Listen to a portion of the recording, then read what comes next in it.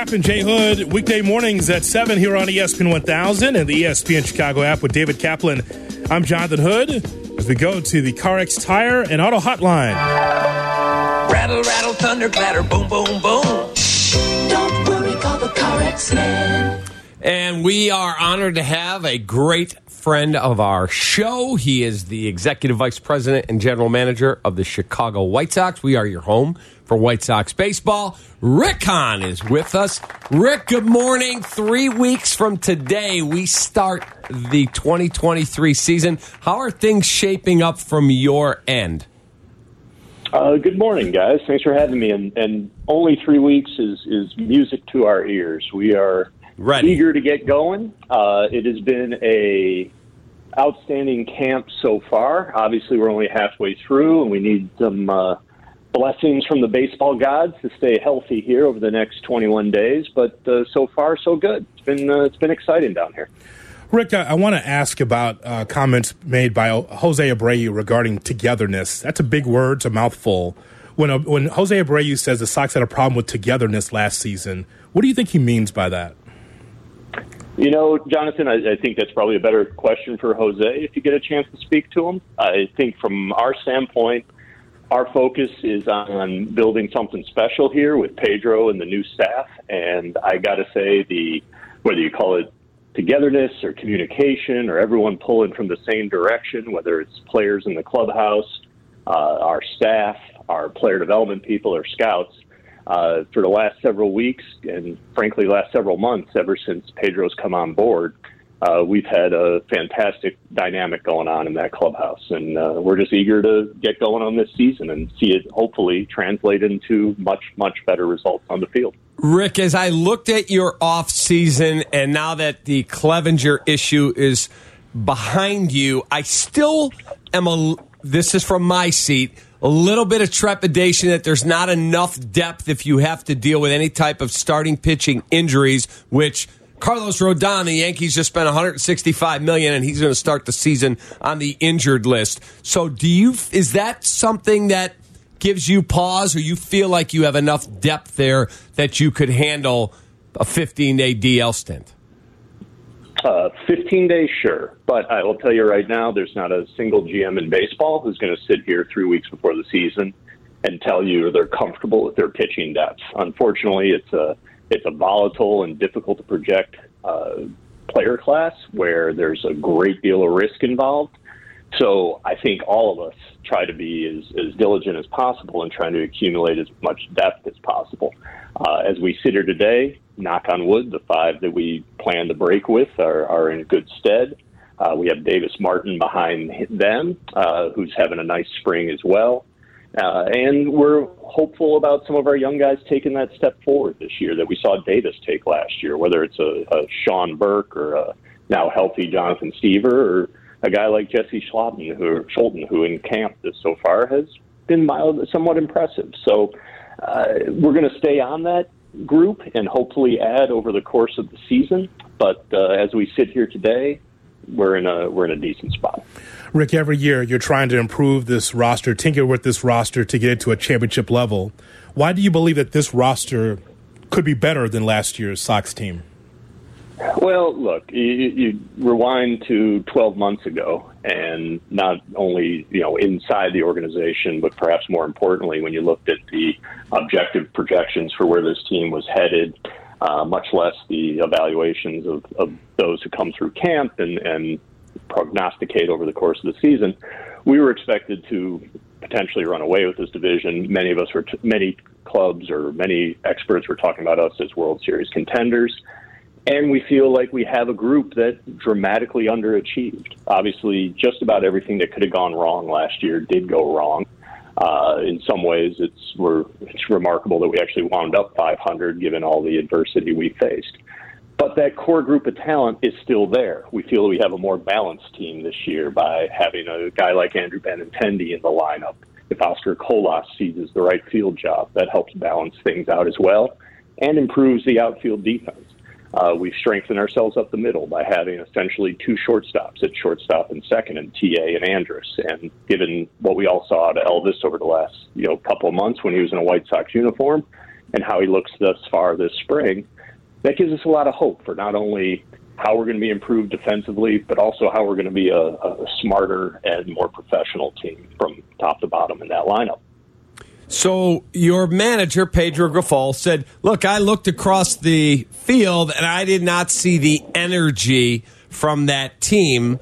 You now had the opportunity, as you should, go out and do a search. And who does Rick want to manage the team he's the GM of? And you got to pick your guy. And I'm hearing, I wasn't at camp, I'm hearing, wow, there's really good energy and the prep looks good and just a different vibe. Do you see a different vibe with this man? I'm not asking you to say anything about the former manager. This camp, are you pleased with the energy and vibe you're seeing? Could not be happier, Cap. I don't know what it looks like from 2,000 miles away, but I know everyone who comes through here is stunned, let's say, or overly impressed with our attention to detail, the communication, the diligence and focus on fundamentals, and the professionalism which each day is run with. You know, frankly, Pedro and his staff are rolling into the complex at around 5:30 a.m. every day to get ready for each day, and they're there past the end of the game, which makes me a little concerned about maintaining that level of energy and focus over the course of a 7-month season going through October.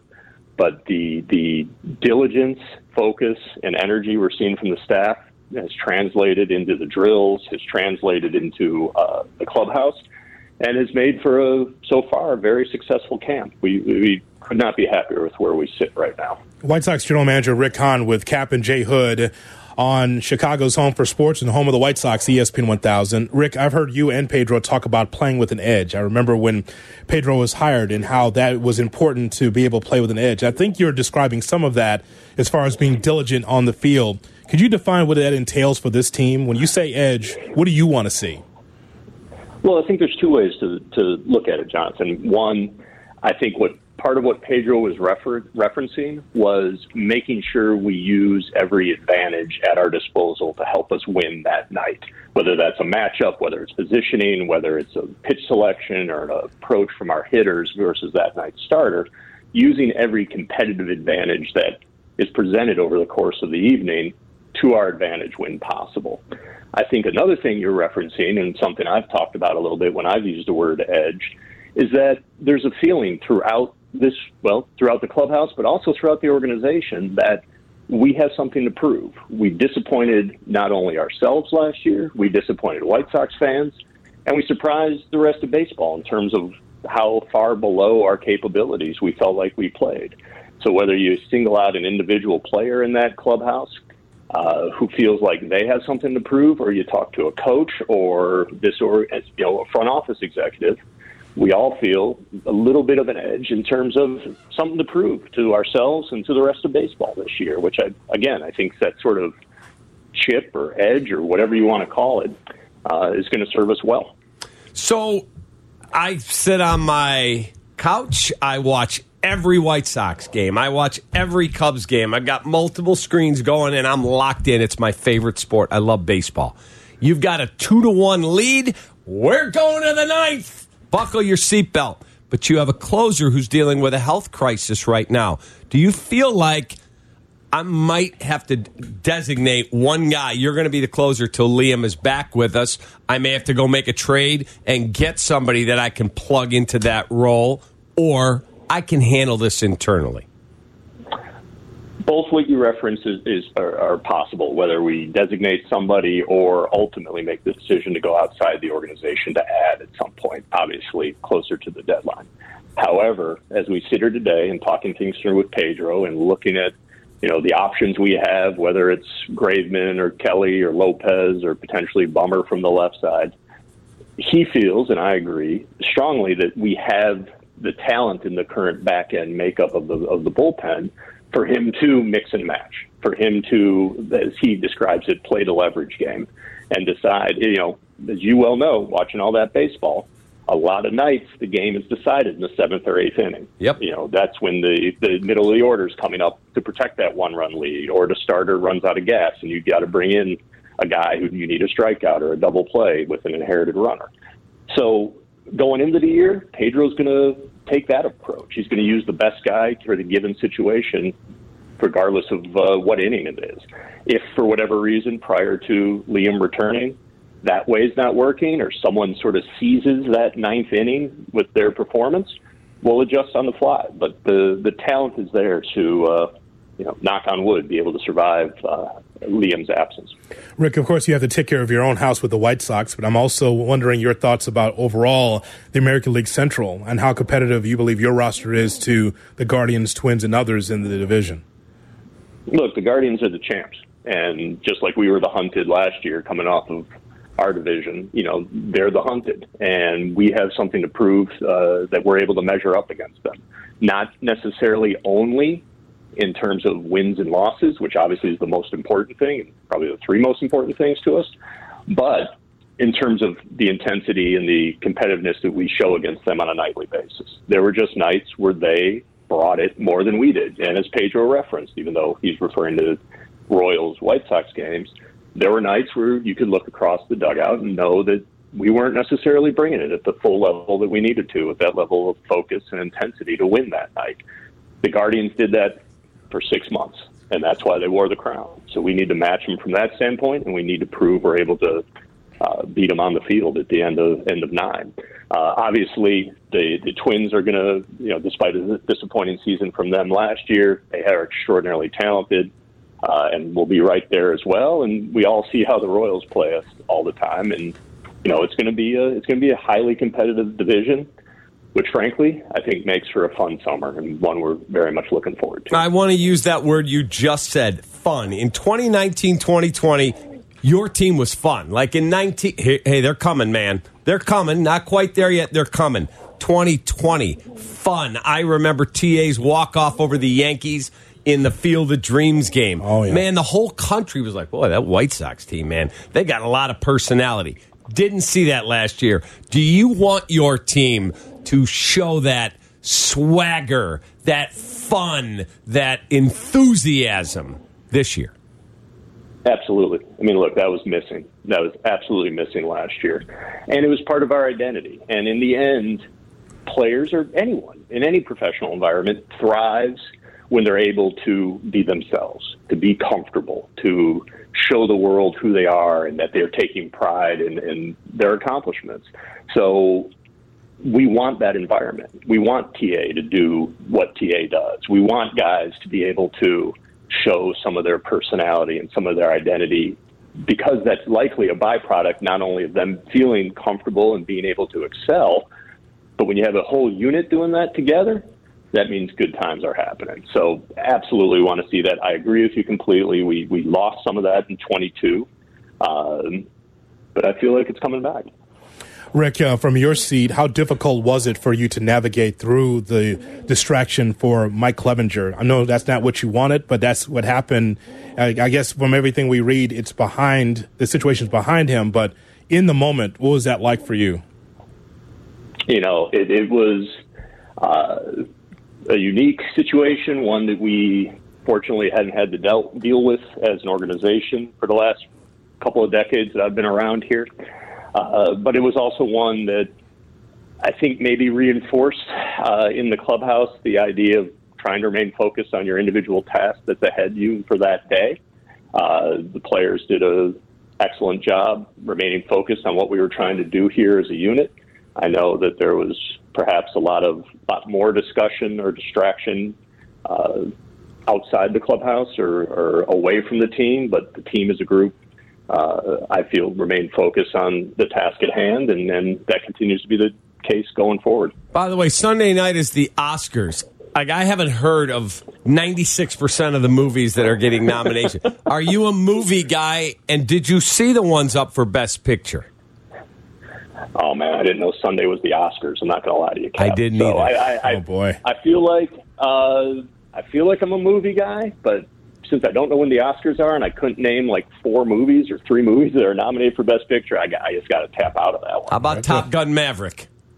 I saw that. You got to see that. That was awesome. Shoot, you know my age. That speaks to my youth. I got to see Top Gun Maverick, and that was entertaining. I don't know if that's Best Picture worthy, It's nominated. It's up for it. Is it really? Yes. Well, there you go. Of the pictures I'm aware of being nominated for Best Picture, I go with Top Gun Maverick. Good. I'm with you. Well, that's a hell of an answer. We really thought I was going to ask you about your days at the drive-in watching E.T., but apparently you have seen something more modern since then, Rick. A little more modern. I don't think I've ever been to a drive-in. I would have liked to. But, yeah, that's a little before my time. How old do you think I am, Jay Hood? In that job, 75.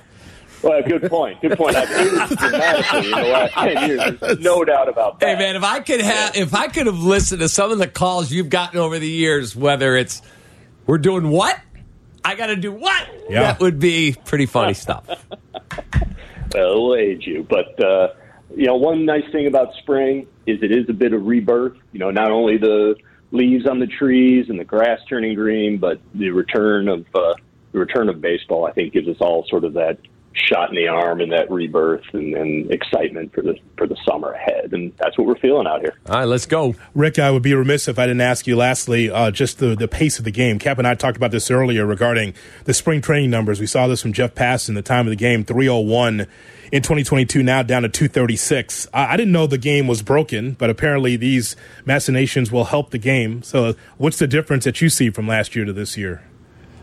It's funny because I'm a bit of a traditionalist and in terms of the game at least, and being sort of obsessed with it my entire life, I personally didn't really see anything wrong with it either. But I also knew that I'm not the target for necessarily these changes. It's in order to make the game more broadly appealing, and I got to say the pace of game, watching it last year in the minors and now seeing it for the first few weeks here in spring, it's been a big positive. And I think one of the key elements of it is the changes didn't remove any game action. They removed the non-game action.